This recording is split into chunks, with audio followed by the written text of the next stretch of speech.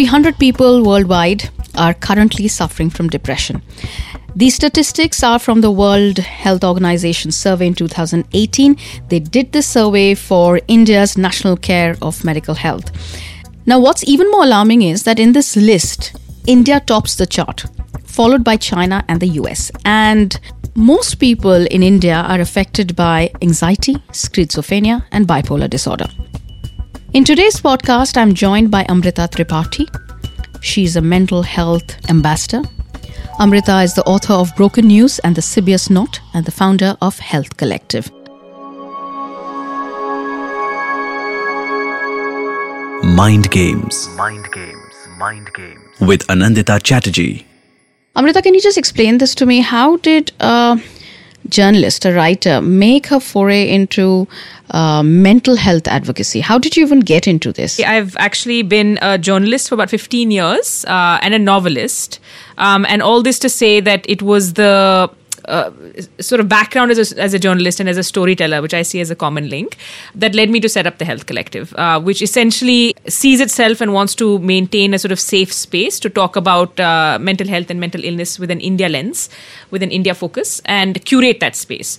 And the skill that I bring is obviously as a storyteller, given this kind of background as a journalist, but it's also what has led me to understand a few of the challenges when it comes to mental health specifically in the mainstream media, let's put it. So basically that's in a nutshell my background. Right, Amrita. Now, this podcast, like I like to design it, is always about personal stories, right? And I've been following you and the Health Collective for some time now, and I understand that it's like a safe haven. People say things, people get connected to psychologists and therapists and doctor panels and, fellow sufferers, if I may say. And I always believe that you only go ahead and do such things when there's a personal story involved, because this is not your job. Yeah. You have a full-time job. You literally do this on the side. Yeah. Like your own personal CSR, if I may say it that way. Tell me what is, and I'm being presumptuous here, there's this personal story, but I always believe there is some personal trigger when people step up or step out of their own comfort zone to create a little space and little canopy like this.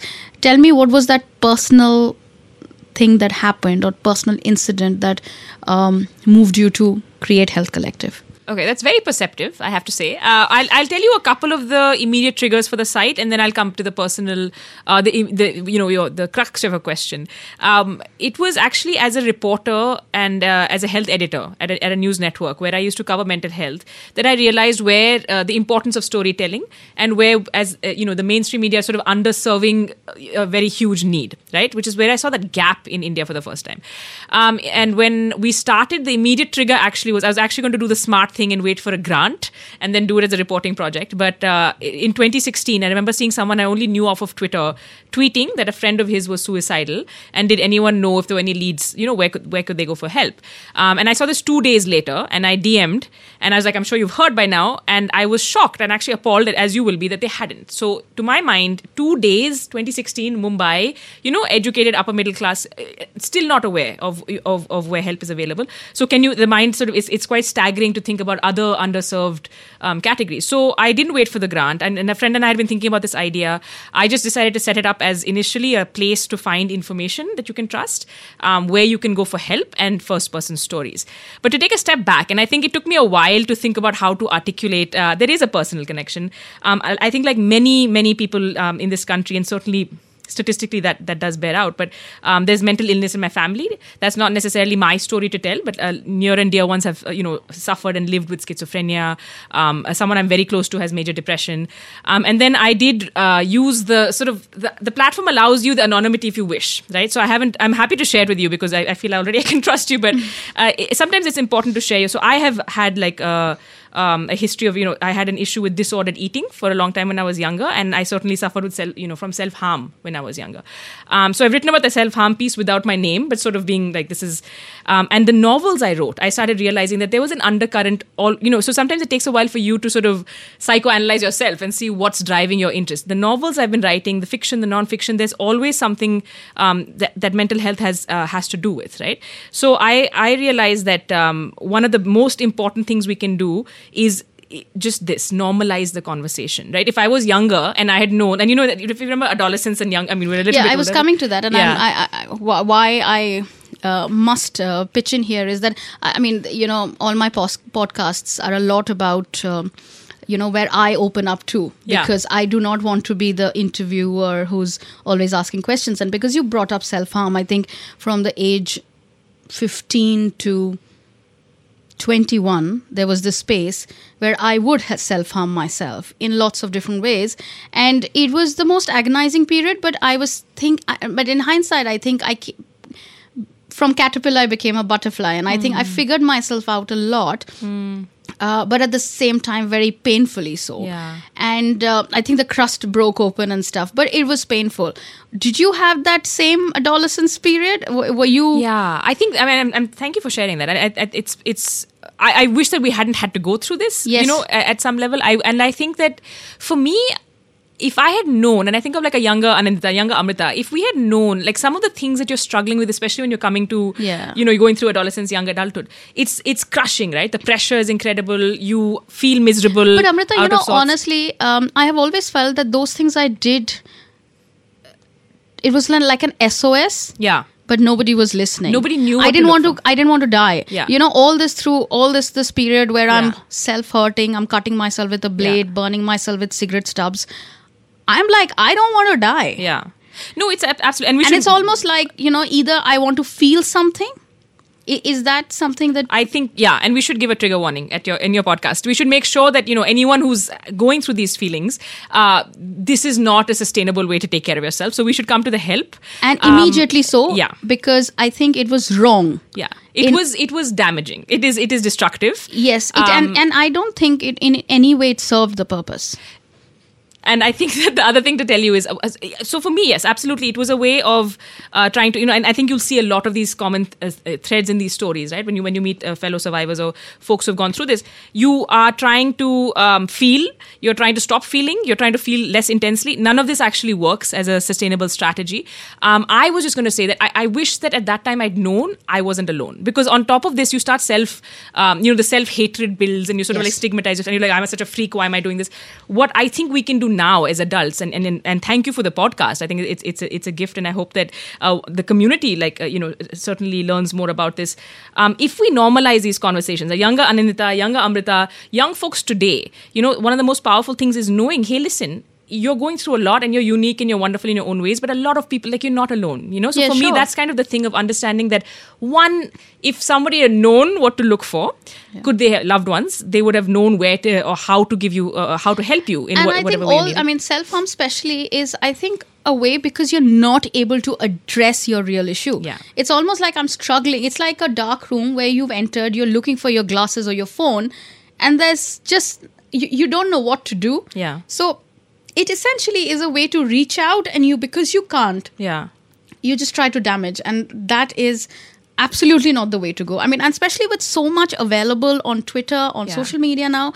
I mean, honestly, I think a younger Anandita and a younger Amrita right now is better off, honestly, Amrita. I think honestly, so. I think because so. I have seen, and yesterday, I was talking to lots of young 22, 24-year-olds, and they were all saying that when they were suffering, they went and spoke to a friend who quickly put them through some professional help. Yeah. And not only that, they have also discussed this with their parents. And I think that's so comforting. Yeah. For me, Amrita, that is so comforting that they have been able to reach out for help. Yeah. And that SOS has worked because they've reached the right place, okay? Yeah. And also they've been able to talk in the family. Because I don't think when I was growing up, at that time, I could really address it and tell mom that, hey, I think I'm just a bit off balance. I think I didn't even have the vocabulary, to be honest. That's exactly right. Yeah. We didn't have the vocabulary. We didn't have the skill set. Nobody around you really knew what was happening. I think that, so our parents' generation, I think were, they had their own challenges, right? And partly this is also most people you'll meet. There's somebody in the family who was unwell, in quotation marks, we never talk about. My mom actually had a couple of people read this post I had posted deliberately anonymously, let me put it that way, because she's a huge champion of the site and of the work I'm doing. And she immediately knew it was me. And she was like, it's so brave of you to share your story, and that's what I want to say to you as well. I think it's brave. We can take comfort, and it's so heartening to hear, especially for younger people, that they know who they can reach out to, and where they don't. That's where that's what we're here for. We're here to tell you help is available. We're here to tell you that you're not alone, and that's something I think that's the virtuous circle, right? It's, if you know that tomorrow I can mail, find help, not feel alone. That's a huge gift. And I think somewhere the youngsters have been able to equate physical ailments with mental health, where if you develop a bronchitis, if you develop a dengue, you immediately reach out to the hospital. I think they've figured out that even with mental health, that must be done. Yeah. And I think that even it's like seeing the light. Yeah. Hey, it's all right. Yeah. You have a problem, you go to a doctor. You have another sort of problem, so you go to another doctor. Yeah. But the fact that you must get treated and not try to do this alone is, I think, one of the biggest change that I'm seeing in young people now. Yeah. And I think the last 10, 15 years, the fact that we can talk about these things. But I do want to say, I mean, the one caveat I will give is that, when we do some of these interviews with, mental health experts and so on, the numbers are that we are still talking about a very, very privileged bubble. You know what I mean? And even in that, there's work to be done. I think some of the numbers that, Dr. Vikram Patel quoted in an interview to us from the National Mental Health Survey were that when you're looking at mental disorders, mental illnesses, the estimate was that 10% of Indians require help. And I think he broke that down further to say, and this is on our site, but broke that down further to say that 90% of those are not getting the help they need. And it's worse as you look at more and more marginalized communities, because they don't have necessarily these vocabularies, the skills. Yes. Do you think it's an urban narrative? The urban narrative, actually, I think, let's put it this way. I think even the urban narrative was missing 10 years ago, 15 years ago. We've made some progress there. And folks like, I sometimes I ask, these guys in these interviews, like, do you think, how helpful is it that, say, Deepika Padukone comes out and talks about depression? It's a big deal, right? She's helping to remove, so this was, again, a very nuanced answer I got, which was that it's important, it's helpful, it helps remove some of the stigma.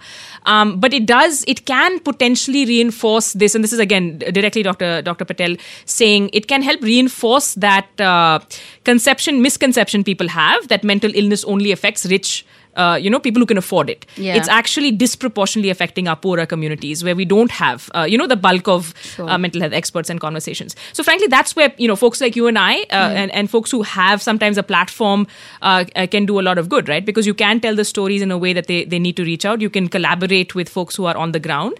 And I think that I found that certainly that stigma...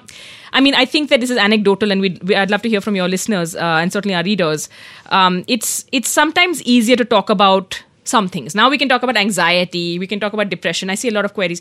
It's still a little bit difficult to talk about psychosis like schizophrenia and, whereas it's a spectrum. So I would love to know what you think of how we're looking to battle that stigma and what you make of that. Yeah, Amrita, my experience, and I work, here I work as a talent scout and a youth mentor.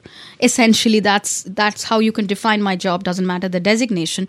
And because I hire lots of young people in urban cities and in tier 2 markets, and I tend to believe that this stigma is still very prevalent.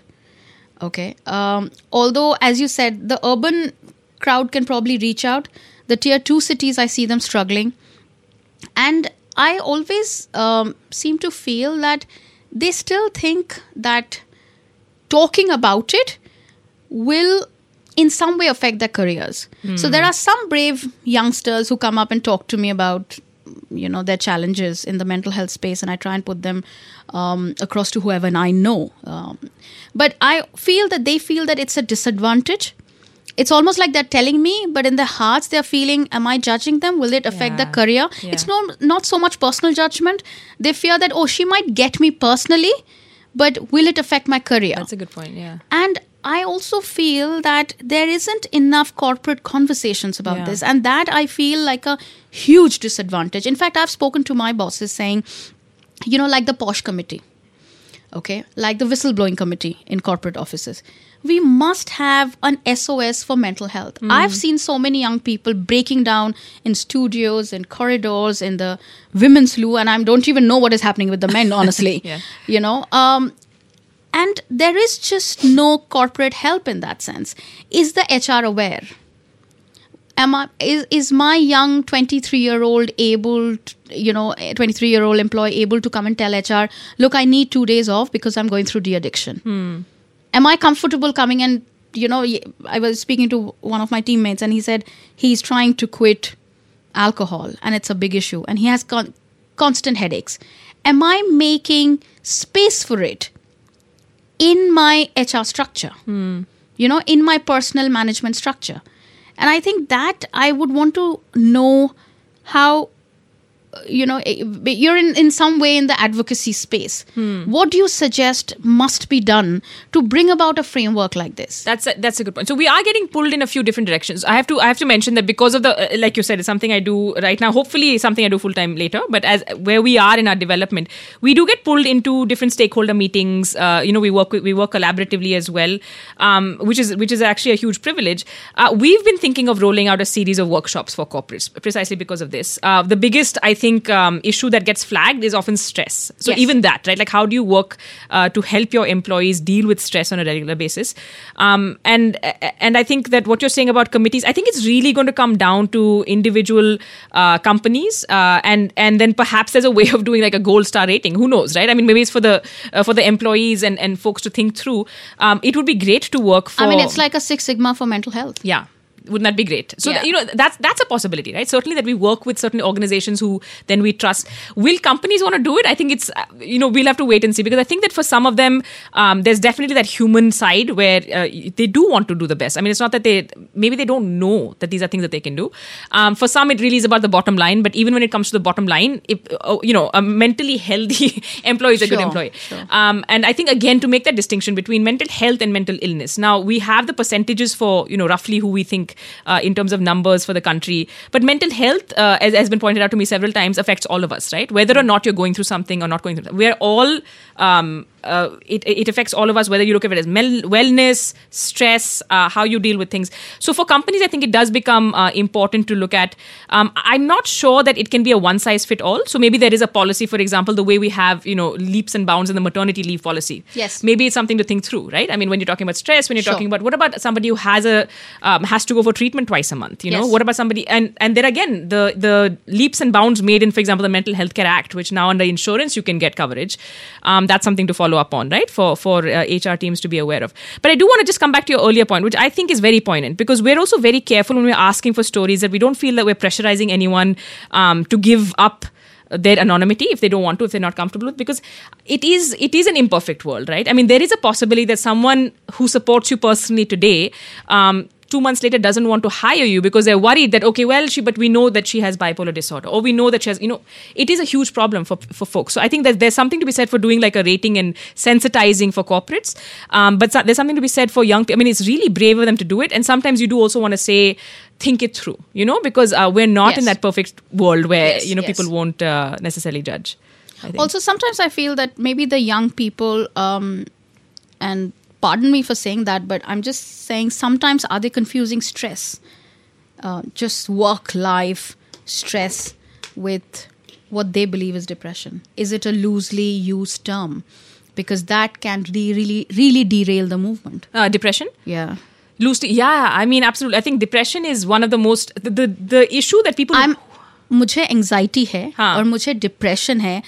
Are these two phrases being used too loosely when your boss has screamed at you, or your report is not great, or you're failing at the revenue targets? I mean, that has happened to all of us, right? Yeah. I mean, we failed at many spaces across in our careers. Yeah. And is it that the new generation sometimes are, unfortunately, I mean, and unconsciously, of course, is just picking up this phrase because they need to convince themselves? That's actually good insight. I think that, it points to good insight. What happens is the flip side. The way that we use depression and anxiety as just synonyms, people who suffer, who have been diagnosed with major depression or issues like that and need to be, need to receive treatment. The flip side of this usage or vocabulary that we use so loosely is that they're often told, just shake it off, right? Like, just deal with it. That's life. That's not a deal. Get on with it. Take a holiday. Yeah. Go for a spa. Yeah.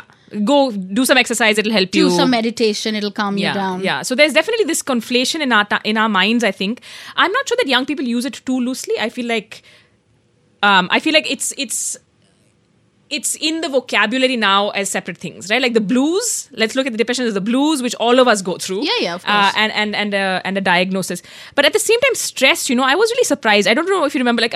Especially a few years ago, the international headlines were stress is the biggest killer. Stress is linked to. There's so many things we're not aware of in terms of I think as Indians, to be honest with you, I think we're conditioned to work ourselves to that point of near burnout. Yes, if you're not performing at a high level, yes, you're not. I think our self-actualization process is through work, unfortunately. Yeah, and that's just a testament to how competitive it is here, but Yes. also how we are then making some of these problems worse. We're not able to. Nobody will come to you. So a psychologist told a friend of mine, you only come when there's a huge crisis, right? When Yes. you're about to just collapse. When you're hitting rock bottom, yes. As opposed to looking at it as a preventive kind of protecting your own mental health. Right. So, Amrita, as we wrap this up, your last thoughts as to how Health Collective is putting together a network of people and being like a little, trampoline where people can land. Oh, and then bounce back up. Yes. Thanks. I think that what we are really above all is, as we try to maintain that safe space, we are a community. So there are times when obviously it's a bit difficult to keep going, and what keeps us going, keeps me going certainly, and the few reporters who work with me, we do get emails every once in a while from people who say that I feel less alone. I've read someone going through what I'm going through. How do I, can I share my story? Where do I get help? And the biggest piece for me is that, it became a hashtag for us, not alone, because everything is a hashtag, but it speaks to a more powerful point, which is that collectively as a community, we will get much more support. And there are not enough psychiatrists and psychologists, unfortunately, in India for everybody who needs them. And a lot of the issues we need to deal with, we can do collectively. Now, again, we can't provide you the psychological intervention you need, but we're here. We're trying to do more offline as well with survivor groups and so on. So the community aspect of it is important to me. And before we close this, just tell me, if somebody is suffering, what are the 3 things you would ask them to do immediately when they realize that there is an issue? I think it's almost even more for those around them. Find out what, look, just be aware, learn more about what are the signs and symptoms of someone who's going through. So we talked about self-harm. If you know what the most common symptoms are for anxiety, for depression, the more you are aware, the more you'll be aware of the folks around you. We put a lot of burden on the person going through the issue. So the number one thing for everyone, I think, would be just learn as much as you can. Number 2 is be aware. Read up. Watch. Yeah. And you have a lot of, obviously, I'm self-servingly. On our website, you have a lot of information. But we also have been trying to collate a list of resources. Where can you go for help that you can trust? Yes. Now, when you crowdsource these things, there's a little bit of a concern sometimes, because obviously you can't be liable and so on. But if you notice, iCall, TIS in Bombay has that iCall helpline, which is a crowdsourced spreadsheet, which goes into the nitty gritty of who has a sliding scale. Affordability is huge, right? How many people can afford? Who has a sliding scale? Who do they trust for gender rights, for LGBTQ communities? So 2 is figuring out where those resources are. And 3 is don't be ashamed. Don't internalize any of the stigma or shame. Don't be ashamed to ask for help. I think those would be the 3 most powerful things. Amrita, thank you so much. Thank you. Thanks. Mind Games with Anandita Chatterjee.